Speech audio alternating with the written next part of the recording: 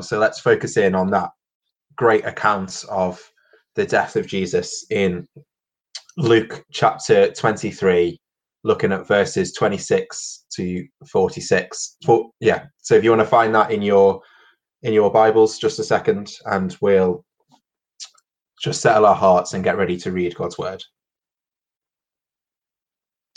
As they led him away, they seized Simon from Cyrene, who was on his way in from the country, and put the cross on him and made him carry it behind Jesus.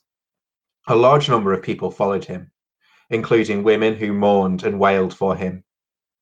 Jesus turned and said to them, "Daughters of Jerusalem, do not weep for me. Weep for yourselves and for your children. For the time will come when you will say, 'Blessed are the barren women, the wombs that never bore, and the breasts that never nursed.' Then they will say to the mountains, 'Fall on us,' and to the hills, 'Cover us.' For if men do these things when the tree is green, what will happen when it is dry?" 2 other men, both criminals, were also led out with him to be executed. When they came to the place called the Skull, they crucified him, along with the criminals, one on his right, the other on his left. Jesus said, "Father, forgive them, for they do not know what they are doing." And they divided up his clothes by casting lots. The people stood watching, and the rulers even sneered at him. They said, "He saved others, let them save himself, if he is the Christ of God and the chosen one." The soldiers also came up and mocked him. They offered him wine vinegar and said, "If you are the king of the Jews, save yourself." There was a written notice above him, which read, "This is the King of the Jews." One of the criminals who hung there hurled insults at him. "Aren't you the Christ? Save yourself and us." The other criminal rebuked him. "Don't you fear God," he said, "since you are under the same sentence. We are punished justly, for we are getting what our deeds deserve. But this man has done nothing wrong." Then he said, "Jesus, remember me when you come into your kingdom." Jesus answered him, "I tell you the truth. Today you will be with me in paradise." It was now about the 6th hour, and darkness came over the whole land until the 9th hour. For the sun stopped shining, and the curtain of the temple was torn in two. Jesus called out with a loud voice, "Father, into your hands I commit my spirit." And when he had said this, he breathed his last. The centurion, seeing what had happened, praised God and said, "Surely this was a righteous man." When all the people who had gathered to witness this sight saw what took place, they beat their breasts and went away. But all those who knew him, including the women who had followed him from Galilee, stood at a distance, watching these things. This is what the Lord's word to us today. Thank you, Lord, that we can look upon the cross and know that you are for us. So help us now, Lord. Help me as speaker. Help the hearers alike. Lord, we want to pray that we would go away from this treasuring you all the more. In your name, amen.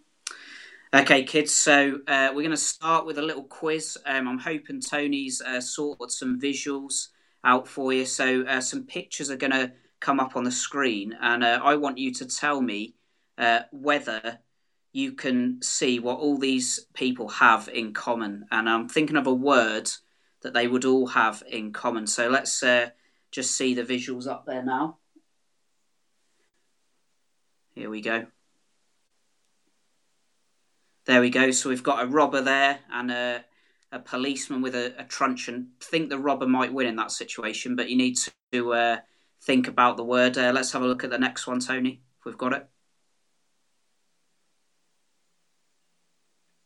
There we go. So we've got a blazing house and a fireman. And then I think we've got one more. There we go. We've got a man in a suit. I'm not too sure what he'd be doing in a swimming pool in his suit, and a lifeguard. There we go. So 3 people there, and I don't know if you've got the word that I'm thinking of, but it was rescue. Now, it's the job, isn't it, of all these 3 people there to save us from harm and sometimes even death. Well, this morning we're going to learn about someone who put himself in danger. Rather than save himself from death, he chose death in order to rescue us. Let's have a look at the text in a second. But Jesus was on the most wanted list, wasn't he? I don't know if you've ever seen them shows on Netflix where they try and hunt criminals and you see like the mug shots of people. Well, Jesus would have been on the FBI's most wanted list. He'd come in, hadn't he, and shaken up the natural order of things, and people didn't like it. There was a plot to kill him, and we're joining the story where the plot is in full swing. Have a look down at verses 26 and 27. As the soldiers led him away, they seized Simon from Cyrene, who was on his way from the country, and put the cross on him and made him carry it behind Jesus. A large number of people followed him, including women who mourned and wailed for him. Imagine if you were one of Jesus' followers at this point. You would have felt utter despair, wouldn't you? Was Jesus going to be like all the rest, someone who talked a good game but delivered little? Was he like that second-hand car salesman telling you the car is almost brand new, but really it's a clapped-out banger? It certainly looked that way, didn't it? But we know, sitting here today, that the story doesn't end there. You see, the cross was the centerpiece of God's plan. His plan that a king would deliver his people, not through a strong army or a strong economic program. No, he would deliver his people by dying on a Roman cross, totally alone, with his closest friends and relatives watching on. The people who hatched this plan against Jesus probably thought this was the end of it, but really it was the beginning. It was the event that would change the whole of history, but it's an event that involved ordinary people. We've seen Simon carry the cross, and now we meet 2 criminals. They were not remarkable at all. In fact, it would have been 2 people whose society would have demonized. Look at verses 32 to 38. 2 other men, both criminals, were also led out to be with him to be executed. When they came to the place, they crucified him along with the criminals, one on his right, the other on his left.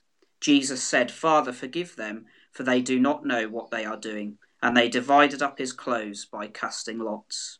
The people stood watching, and the rulers even sneered at him. They said, "He saved others. Let him save himself, if he is God's Messiah, the chosen one." The soldiers also came up and mocked him. They offered him wine vinegar and said, "If you are the king of the Jews, save yourself." There was a written notice above him which read, "This is the King of the Jews." It would have been a chaotic scene, wouldn't it? People watching, the soldiers betting, people weeping. And there's also some irony in the situation in what the people were shouting. He saved others, let him save himself. See, at this moment, God's King, the Messiah, the Son of God, could have saved himself, couldn't he? He could have got down from the cross and put a stop to all of it, but he chose not to. He knew God's plan needed to be fulfilled. A crown was made that said, "The King of the Jews." Again, an ironic statement given the fact that Jesus was the King of the Jews. He was the promised Messiah.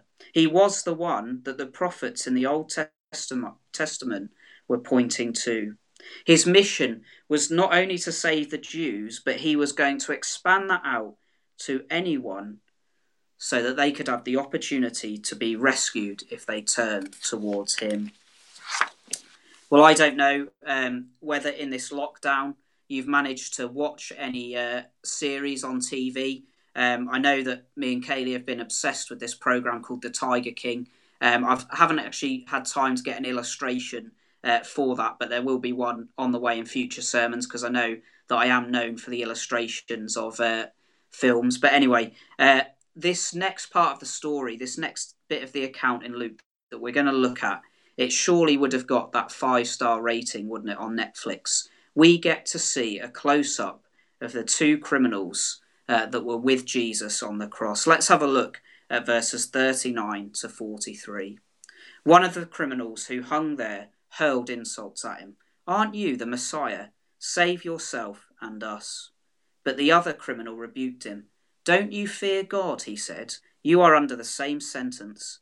We are punished justly for what we are getting, what our deeds deserve, but this man has done nothing wrong." Then he said, "Jesus, remember me when you come into your kingdom." Jesus answered him, "Truly I tell you, today you will be with me in paradise." The first criminal mocks, doesn't he?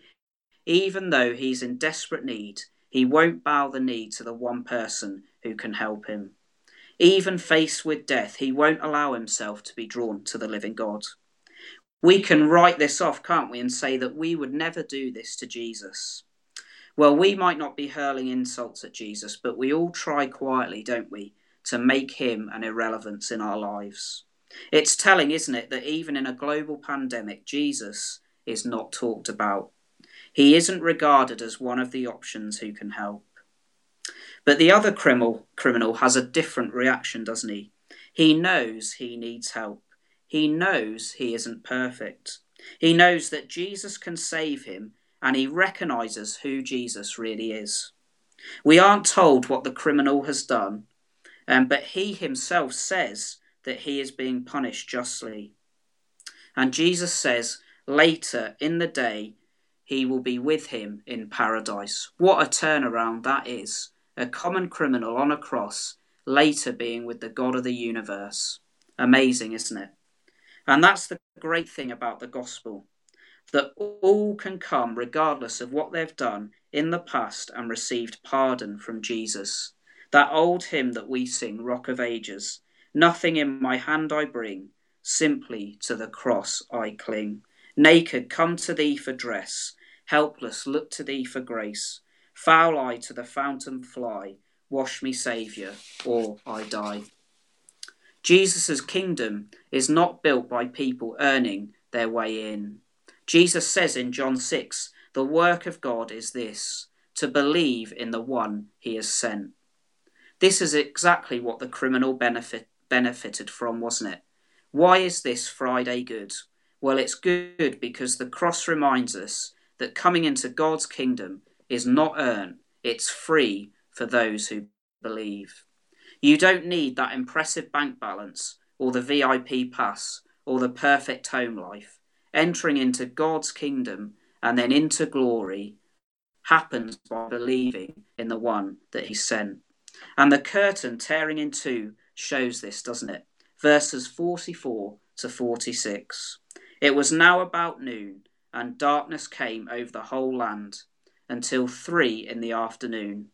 For the sun stopped shining, and the curtain of the temple was torn in two. Jesus called out with a loud voice, 'Father, into your hands I commit my spirit.' When he had said this, he breathed his last."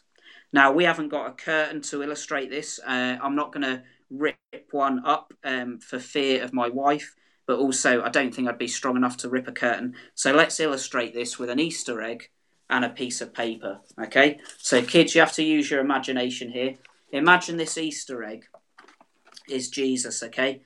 And imagine that this piece of paper is all the bad things that we've done wrong, all the sin, everything, okay? And I want you to imagine that this Easter egg is the holy part of the temple that no one was allowed access to. And this was the curtain, okay? The curtain was blocking the most holy place in the temple, okay?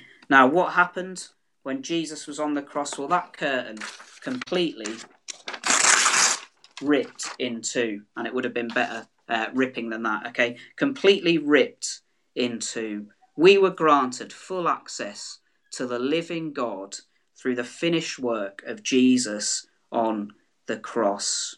Access would be given to the living God through a personal invite to anyone who places their trust in him. Jesus was our high priest on the cross.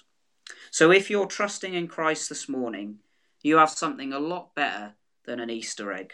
We have access to the living God, and he invites us this morning to enjoy that access we have to him. The only requirement? Well, it's being like that thief on the cross, isn't it? Knowing that you cannot come to God on your own merits, but that you are accepted by the finished work of Jesus to give you fresh hope and a fresh start. That is why it's called Good Friday, because out of the most awful event came the biggest blessing. The curtain being ripped in two so that we could come to the living God. So why not spend this Good Friday reflecting and praising God for the access that you have been given to him? Let me pray.